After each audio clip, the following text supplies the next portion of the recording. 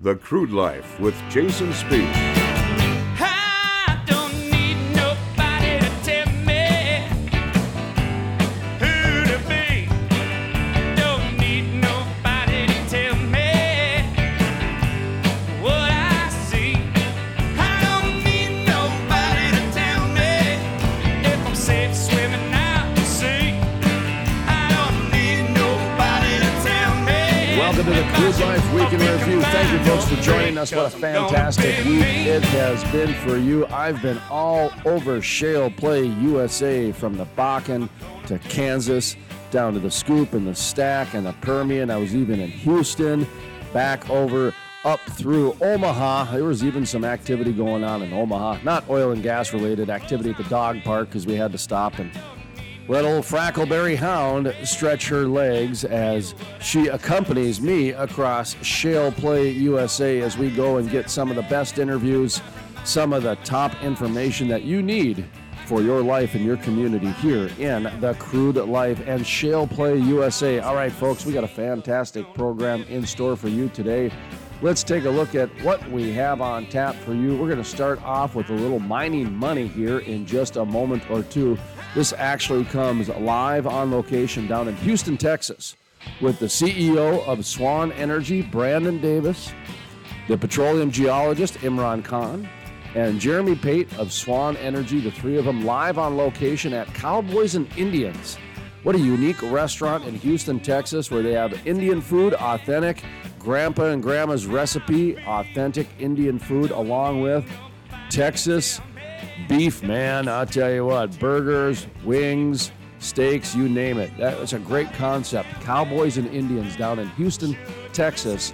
So coming up in just a few more minutes, Brandon Davis, Imran Khan, Jeremy Pate.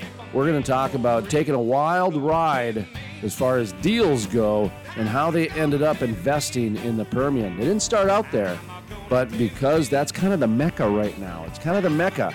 What's going on in the Shale Play USA is the Permian Basin right now. Remember, Wyoming just had rig count 0 last month. They went down to 0. North Dakota pumped in a bunch of CARES Act money to keep activity rolling in there. The DJ Basin, well, they're doing fine, except for the state government keeps putting on more regulations, and regulations the counties are starting to too, and the local government. So there's all kinds of things happening. But the Permian right now is where the rig counts are at. So we went down there, sat down in Houston with Brandon Davis, Imran Khan, Jeremy Pate of Swan Energy. Coming up in just a moment or two, we're going to talk a little wildcatting, paradigm shifts in the industry, as well as safety in numbers. All right, let's see what else we have going on today. Orphan wells are a big issue across the United States. Big issue for a lot of reasons. Number one, they're actually a thing. Leaking methane, leaking gas into the atmosphere, unsafe. There's that issue. But number two is, whose responsibility is it? Now, at the end of the day, in most cases, it's a landowner. But is that really quite fair? Is that really what we want to do with this process? Because down in Texas, they're looking at $1.7 billion to add on to the taxpayers. Now, one could argue that it is the landowner's responsibility. They got all kinds of royalty checks, etc. Of course, most people go right to the operators and say, well, they're the ones that have the money, and if you're an oil and gas company, you're the big bad wolf, so let's just pick on them all the time. And then, of course, you got those that look at the state and say, you know what? You should be looking for more than a $5,000 bond, so if a company goes bankrupt, the landowner and the state have more than $5,000 to plug an orphan well. So a lot of people are looking at the state and saying, you know what? I think you're letting the oil companies get away with a lot, turning them into the bad guy when they shouldn't be. Listen, if you're the oil company, you're taking the $5,000 bond deal. You're doing it. If you're the landowner, you don't know what's going on. You have no idea what's going on. You probably aren't getting too many attorneys, taking a look at the deals. You're trusting your state government, your county, your local government to be a moderator in places like this when needed. And so it's a kerfuffle. It is a kerfuffle. And I'm not placing blame here. I'm just citing the different opinions and the different attitudes and behaviors that are going on here. But Curtis Shuck, he's been doing the Well Done Foundation, and he's been plugging some wells up in Montana and looking at some other areas. And great interview coming up in middle part of the program. Talks about abandoned wells, orphan wells, shut-in wells, some of the controversial topics I just named in terms of liability, who actually has the liability, who's the perception of the liability, who's on the hook for the money, that type of thing. Because these are difficult conversations, but they're real and they're serious. So Curtis Shuck talking about that with the Well Done Foundation. And then to close out the program, we've got Daniel Stenberg with Watford City and the McKenzie County Job Development Authority, economic development, if you will, in McKenzie County and Watford City. New restaurants opening up. Hey, look at that, huh? Got some new activity happening in Watford City. See, Watford City is right in the center. It's the hot zone of the Bakken, if you will. And they've even got a couple loan programs that they're trying to attract long-term residents. So they're looking at this still as a 30-year play. So we're going to have Daniel Stenberg on to end the program. But right now, let's get to Mining Money, the very popular segment here on the Crude Life with Brandon Davis, the CEO of Swan Energy, Imran Khan, and Jeremy Pate. This is Mining Money. Time now for Mining Money. Yeah, so we are in the process of closing a deal in Howard County in the Permian, so that'll give us a presence there. We picked up a nice little acreage position with a few active wells on it. We're really excited about that because it fits hand in hand with some other stuff we're doing in the Palo Duro Basin.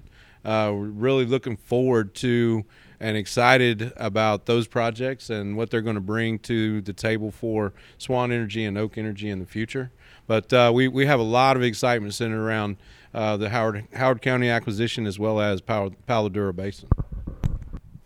Brandon, let's bring you into the conversation, if you wouldn't mind, a little bit. The Permian, what's your thoughts on getting some acquisitions in the Permian? Is that where are we at?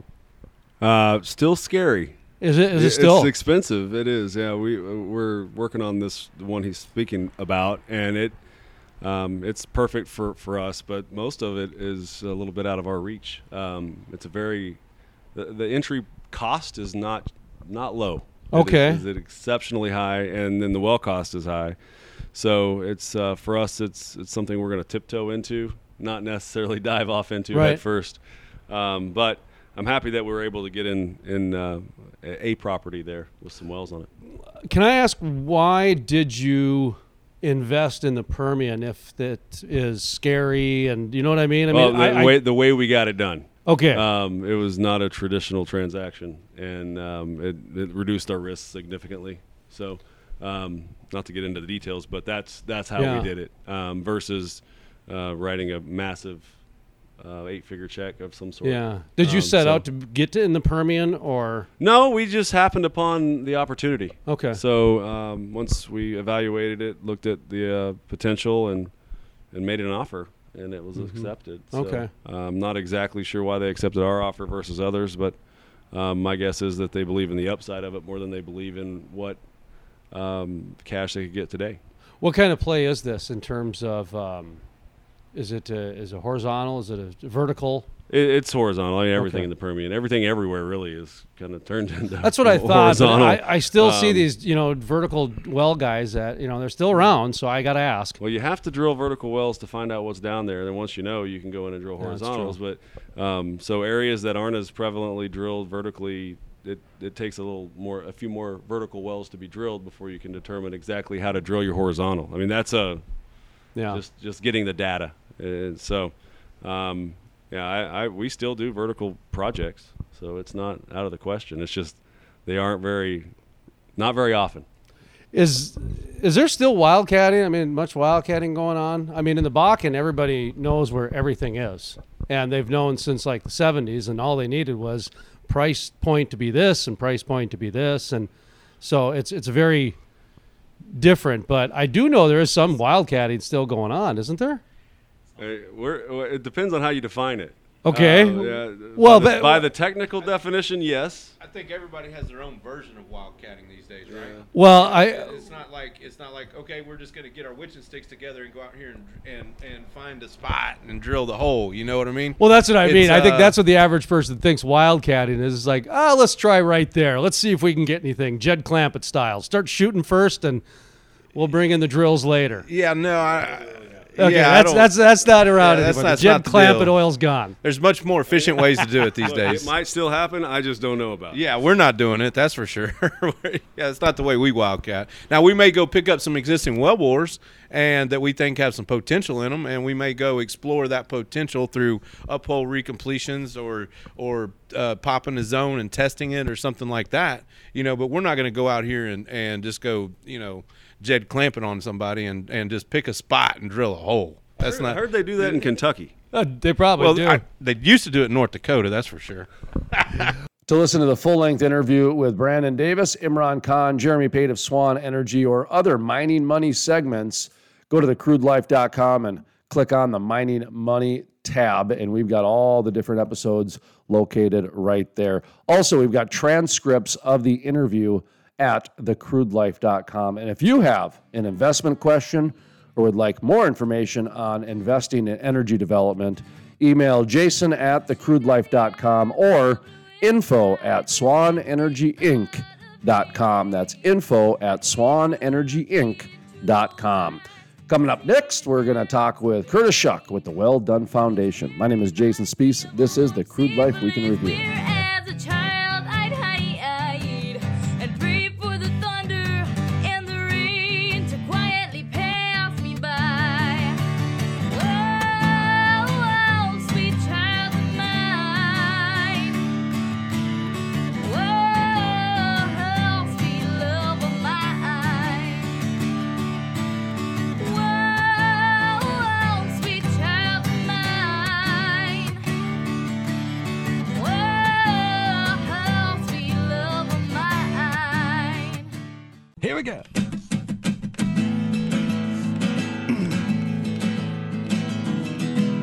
Hamburger steaks, Holiday Inns. That's the kind of world that I live in. Welcome back to the Crude Life Week in Review. My name is Jason Spees. Thank you, folks, for joining us. Coming up next, we talk with Curtis Shuck with the Well Done Foundation. Thanks. Jason Curtis Shuck here with the Well Done Foundation. I'm the chairman of the board.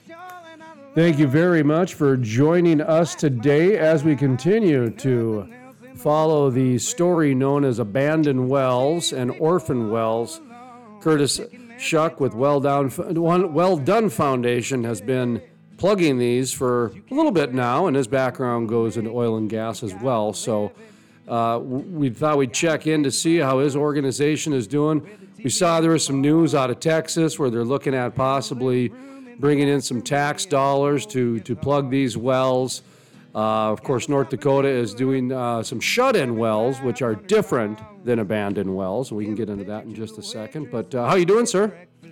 Doing great. No, thanks, Jason. It's always awesome chatting with you and your listeners and bringing you guys up to speed on what our project's up to. So let's just 101 it real quick, elevator pitch while we go up to the fourth floor here. The difference between abandoned well, orphan well, and shut-in well.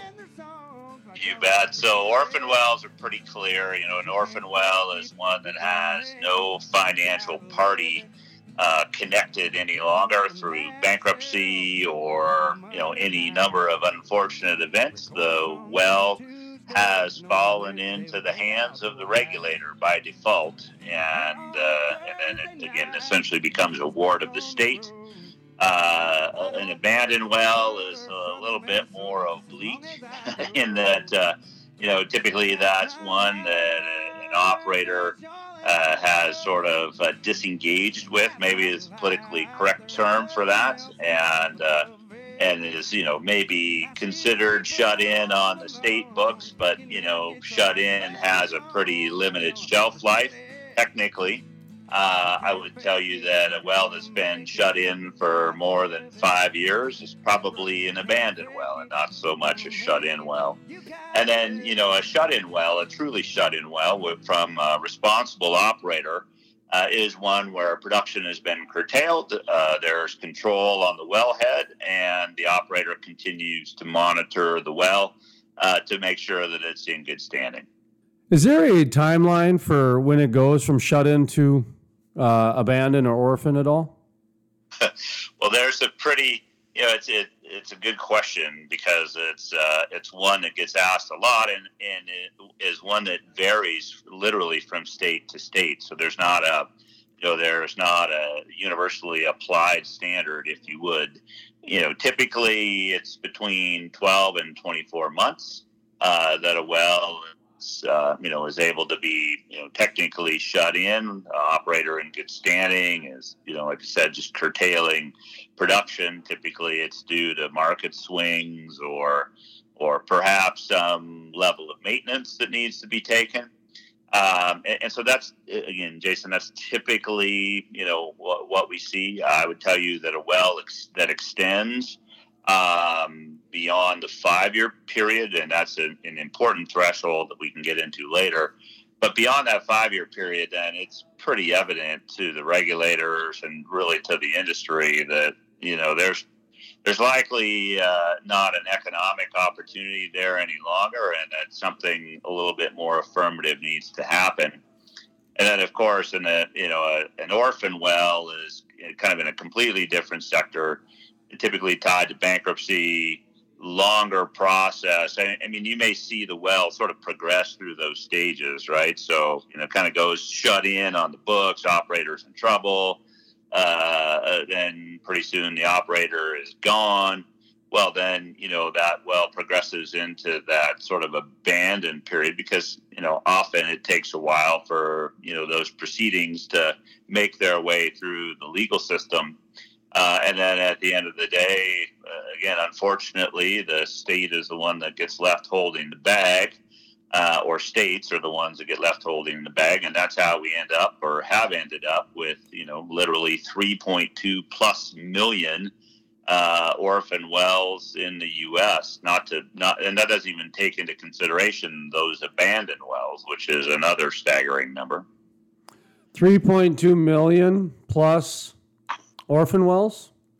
Yes, exactly. And those are the ones that are conservative. That have been listed, and obviously with the market conditions such as they are today, and unfortunate bankruptcies being announced, what seems like on a weekly basis right now, the potential for that number to go up is pretty strong. Typically in the industry, we see those the orphans really being concentrated, typically in sort of the stripper fields, if you would, in those areas that are not necessarily economic to produce any longer.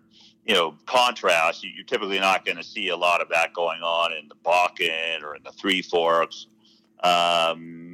or down into West Texas and the Permian, because again, there's so much value in the basin still. But in some of these other plays that are sort of at end of life, that's where it really becomes evident then. And again, we're not talking big oil, we're talking mom and pop oil, folks that are out there just trying to make a living off of wells that are producing literally a couple of barrels a day. So I want to ask you a couple questions first before we get into some of the work that you're doing with regards to just the responsibility. And before we got on the air, we were at least I was kind of joking that it's trying to be non-political with a platform these days is like next to impossible because, sometimes just reporting something that's already happened, people think that that's a political statement, and you're like, no, actually, that's not the case. And so And I joked that it's almost like going a year without sugar. It's like almost next to impossible. So, yeah, I don't want to. I don't want to get caught up on the political part of what I'm about to enter into, but there are some responsibilities here and some real questions that are probably difficult for industry and regulators and that sort of thing. Because if my understanding is correct, I've been kind of tracking these orphan wells for the last 4 or 5 years, just more than probably the average person. And in most states, it is the landowner that at the end of the day is really on the hook for the orphan well. And in some states, in most states, there's like a deposit or some sort of money, a bond that's been put down. And I think in North Dakota, it's like $5,000 or $50,000 or something like that. And so that's kind of where my questions lie here as far as who's responsible for these and what are some of the safety precautions that were tried in the past. How's that for a question? Yeah. No, that's a good one because it's it's the first one that gets asked oftentimes, and I'll do my best to provide some answers or at least some insight perhaps into that. So first of all, typically, not always the case, but typically, as you're aware, that the surface rights and the mineral rights on a particular piece of property don't always run together. Oftentimes they have over the years been bifurcated or separated. And so, that sort of in and of itself helps to muddy the waters. You mentioned the surface owner earlier. What I found, especially in the orphan well scenario, is that it's typically the surface owners that have sort of been left holding the bag, if you would. And I'll give that example in northern Montana, where we're working right now.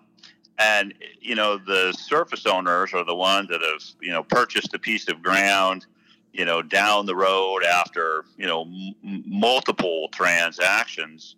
And, they purchased the ground, obviously understanding that, there's oil and gas activity. There's a separate oil and gas lease that's out there. And, they're left having to sort of, I don't call it. One of our surface owners has recently called it the Top Gun School of Farming on some of this dryland wheat acreage, where literally they're out dodging, pump jacks or wellheads, tank batteries, buildings, oil field trash that have been left behind by, some of the operators that maybe weren't the best at housekeeping. And so they really don't have a recourse. So what they do is they rely on the state. Now, the state over the years has charged a bond, and there have been bonds that needed to be put in place, albeit, you mentioned earlier that oftentimes those bonds are a far cry from what is commercially required to actually plug and abandon the well. Mr. Curtis Shuck, I'm going to ask you to hold that thought for just a moment or two. When we come back, we'll continue the conversation with Curtis Shuck with the Well Done Foundation. My name is Jason Spees. This is the Crude Life Week in Review. The same old guy staying drunk till I die, all and jamming for all my friends. That's you, Jason. When it comes to making money, they say buy low and sell high. That's what they say. Well, right now is a great time to invest in the oil and gas industry. Almost anyone can invest in the oil and gas industry, and Swan Energy wants to help you out. Their joint venture structure is constructed to protect you during all phases of the partnership process and investment. They offer a direct participation in oil and gas projects to partner-approved investors. To find out more information about how you can invest in the oil and gas industry, contact Swan Energy today. Visit their website, swanenergyinc.com. That's swanenergyinc.com. Today is a great day to invest in oil and gas. The Crude Life with Jason Spees. The Salvation Army band played, and the children drank lemonade, and the morning lasted all day, all window came, like Sinatra in a younger days, pushing the town away, away. Hey on my into the night. Hey on my hey life in a northern town. Welcome back to the Crude Life Week in Review. My name is Jason Spees. Thank you, folks, for joining us. Coming up next, we continue the conversation with Curtis Shuck with the Well Done Foundation. The good news is, Jason, is that the regulatory bodies across the individual states have stepped up their games. And I look at it in terms of sort of looking back through the history is, this journey of, process improvement, if you would. And, you look at folks and oil and gas operators from the turn of the century or, mid-century. And some of their operating practices are ones that would absolutely, flip us on our ear today just because there's no way that, you could get away with it. But back then, based on the best available science and based on industry practice, that was acceptable. I think it's sort of the same thing for the regulators that, there's been a lot of pressure put on the regulatory bodies through the industry, which, is very strong in its influence. But now what we've found is that, the regulatory bodies are certainly way more proactive in making sure that bonds are in place, that operators are in good standing, and that they're really, sort of doing the job that they've been, tasked to do. So that's the challenge. And then, of course, we've got industry in place, and industry is always certainly looking at, maintaining that balance between operational cost and regulatory compliance, and, doing the best job that they can given, the available science, if you would, at the time. And so, where that does is it sort of can lead to this area of conflict, almost a three-way area of conflict between the oil and gas operator, the regulatory body, and the landowner. So what we do in a scenario like this, to your point exactly, is that, we, first of all, the Well Done Foundation has what we call our triple bottom line. In order for a project to work for us, it's got to sort of hit on all three of those points. And, the triple bottom line includes industry, it includes the community, and it includes the environment. And, we've got to strike that balance. We're absolutely working with, industry representatives, and both sort of at a high level and those folks on the ground.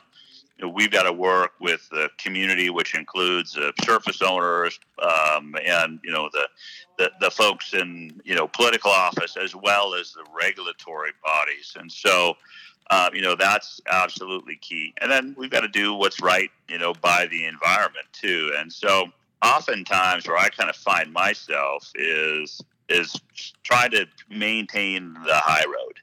And that high road for us with the Well Done Foundation is about taking action and making it better than the way that we found it, versus throwing rocks at the guys that got us there. Because we found that hasn't been very productive in the past. Obviously, it's not working, hasn't worked up to now. So I think we need to employ a different business model, which is exactly what we're doing. And that is to really, again, take that high road. Let's stay focused on, be a solutions-based organization and take action. Are you guys nonprofit, for-profit, super PAC? How are you guys getting checks written out to you these days? Yeah, so we're not for profit. We're a nonprofit 501c3. We actually made that transition just recently 100%. When we first started in the business, we had the entity Well Done Montana, and we're focused on trying to strike that balance. And it's really become clear, Jason, that in order for us to stay on mission and stay on message, it's so much easier if we're, and non-confrontational is we just focus all of our efforts on the nonprofit entity. And so I would tell you that once we made the decision to do that about, a couple months ago, that my life has been much more intently simplified just through message and through focus of our mission. And so that's the direction that we're going. And it just makes so much more sense. Again, at that point, industry doesn't view us as a competitor.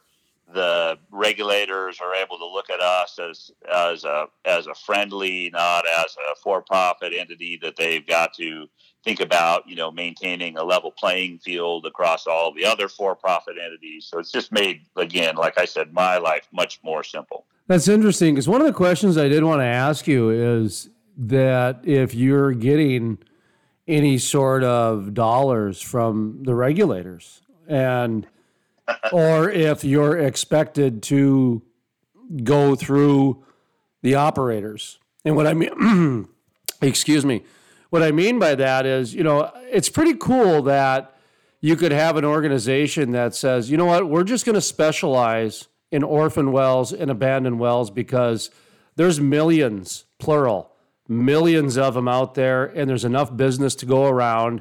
And if we just stay focused on this as a private organization, we should be able to make this work. And the only realistic place that you can really get revenue from is the regulators. I mean, unless some rich landowner is going to write a check, but that ain't going to happen.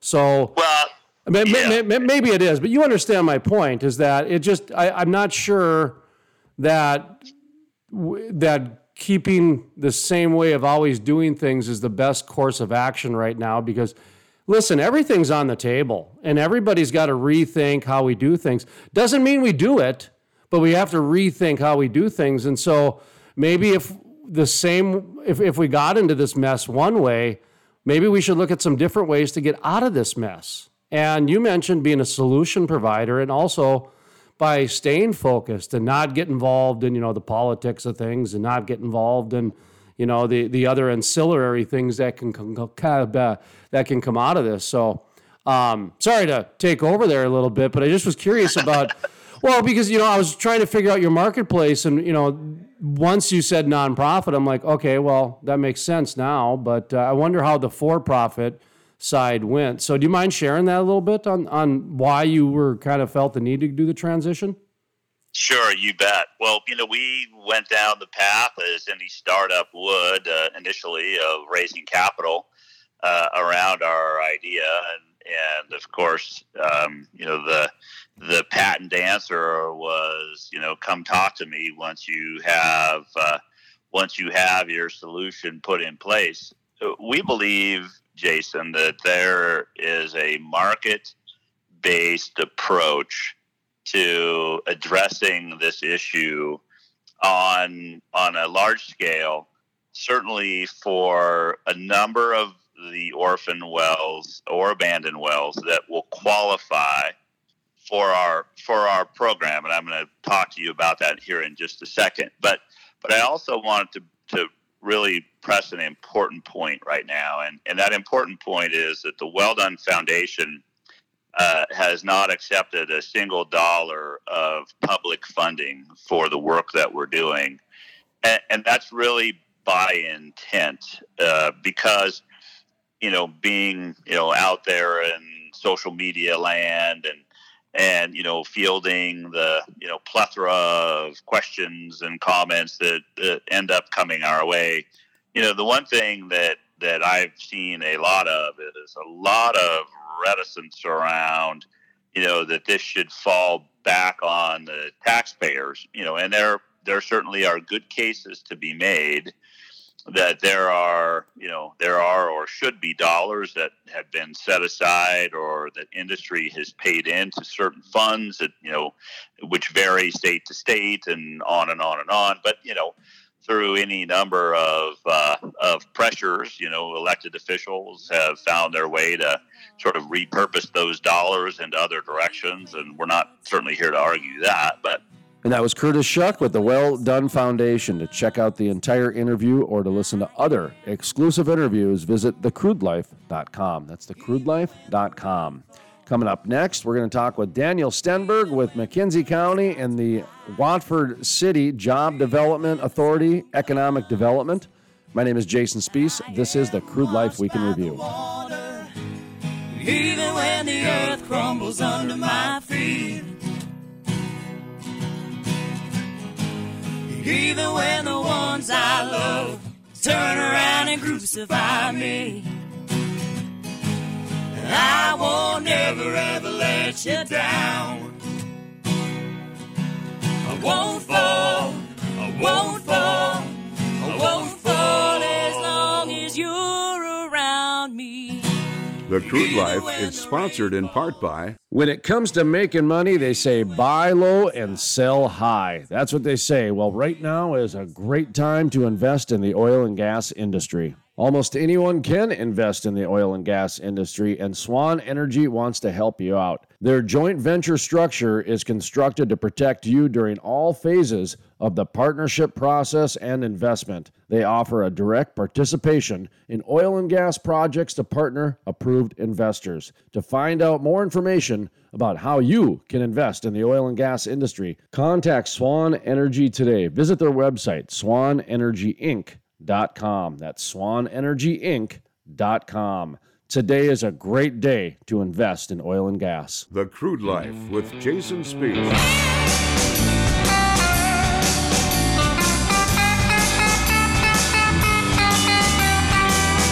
Welcome back to the Crude Life Week in Review. My name is Jason Spees. Thank you, folks, for joining us. Coming up next, we're talking with Daniel Stenberg with McKenzie County Job Development Authority and the Watford City Economic Development. Daniel Stenberg, McKenzie County Economic Development. Well, I'd like to check in with McKenzie County to find out what's going on, especially in Watford City. Watford City experienced record growth over the past decade. Now, they say, and by they, consultants and people that get hired at different conferences, they say 3% growth for any community is a healthy, thriving community. 4%, oh my goodness, we better start getting the warning signs out. 5%'s ridiculous, right? Watford City, what do you guys like? 800% over 10 years? What was your annual growth rate? Well, since kind of the last census in 2010, it's about 300% for the city of Watford. Yep. Okay, and I wanted to just illustrate that point, which is, like I said, a normal community that gets 3 to 5%. Man, politicians and city leaders are giving themselves high fives, and the citizens are kind of pulling their hair out, going through the growing pains. Here, Watford City, I just saw you guys open up a second school, and I thought, I got to check in what's going on in Watford City, because I would imagine there's some bittersweetness there where it's great that the school opened up, but given the current state of things, it's kind of like, okay, we need people back now. That was kind of my first reaction. It's great news out there. Another is it elementary school? Was that right? Yep. So it's our second elementary school now for our community. Opened up just a couple weeks ago, and in terms of enrollment, the enrollment is really not that much different than the month than last year. I mean, last year, and then they haven't got the official numbers yet for this fall because they have to wait 4 weeks or something.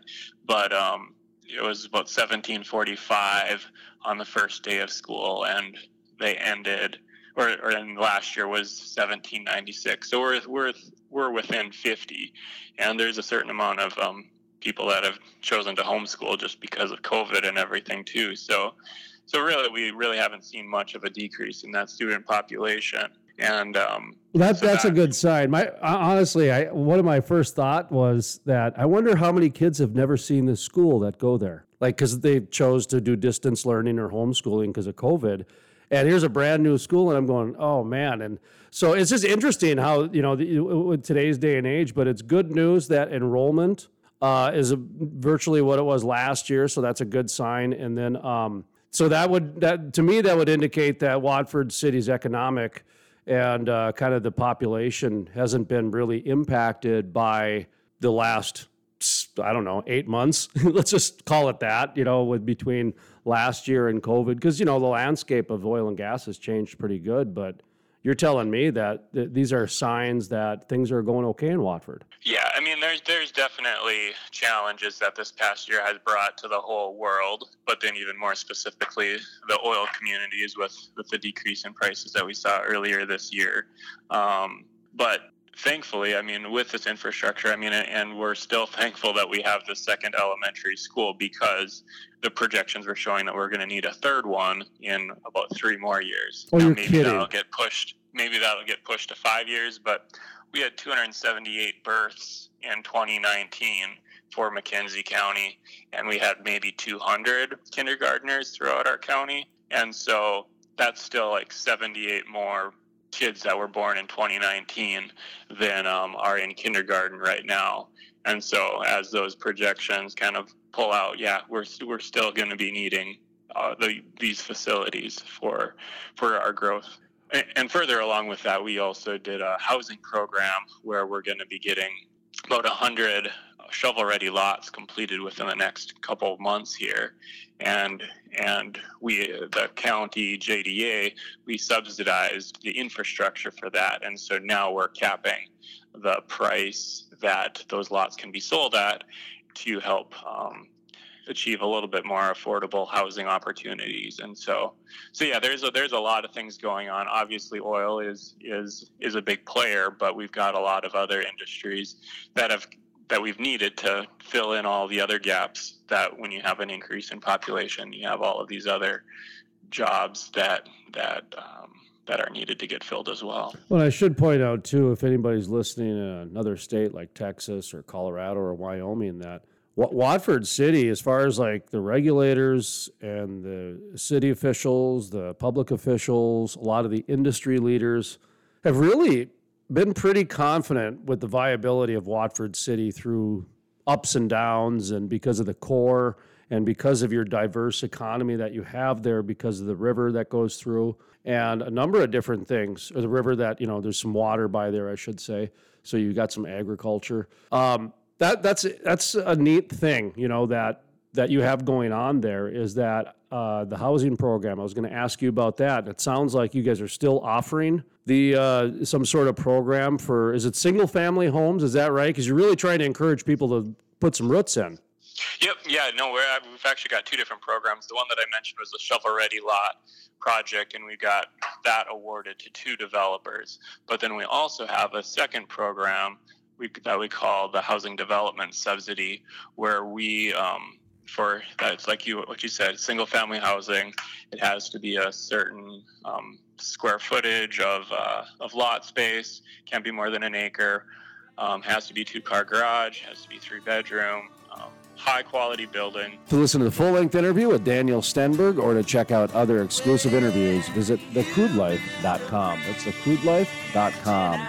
That's going to do it this week for the Crude Life Week in Review. I'd like to thank you folks for tuning in and joining us, and I'd like to thank Daniel Stenberg with the McKenzie County Economic Development and Job Authority, as well as Brandon Davis, Imran Khan, Jeremy Pate of Swan Energy for our weekly Mining Money segment, and of course, Curtis Shuck with the Well Done Foundation. Thank you very much for joining us. We also have other interviews available at thecrudelife.com if you'd like to check it out.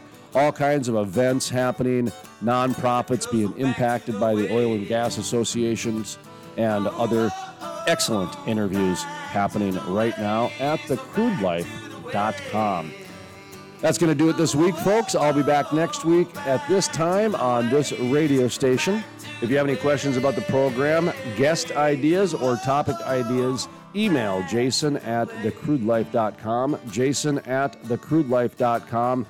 And we'd also like to invite you to reach out to your local radio station. They are a wealth of information and knowledge during the COVID crisis, the corona season, if you will.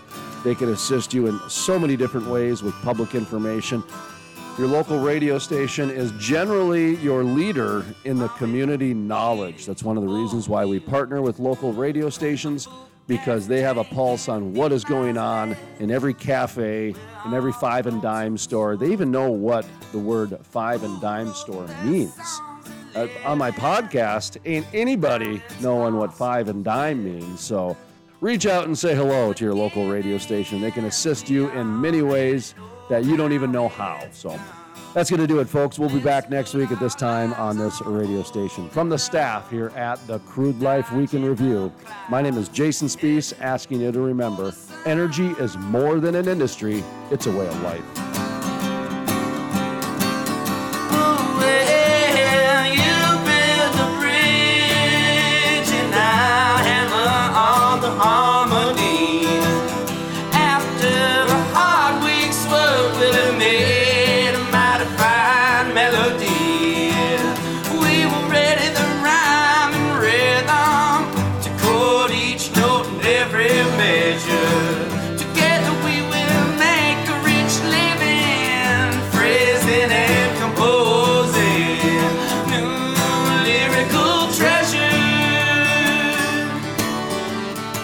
The Crude Life is sponsored in part by... When it comes to making money, they say buy low and sell high. That's what they say. Well, right now is a great time to invest in the oil and gas industry. Almost anyone can invest in the oil and gas industry, and Swan Energy wants to help you out. Their joint venture structure is constructed to protect you during all phases of the partnership process and investment. They offer a direct participation in oil and gas projects to partner-approved investors. To find out more information about how you can invest in the oil and gas industry, contact Swan Energy today. Visit their website, swanenergyinc.com. That's swanenergyinc.com. Today is a great day to invest in oil and gas.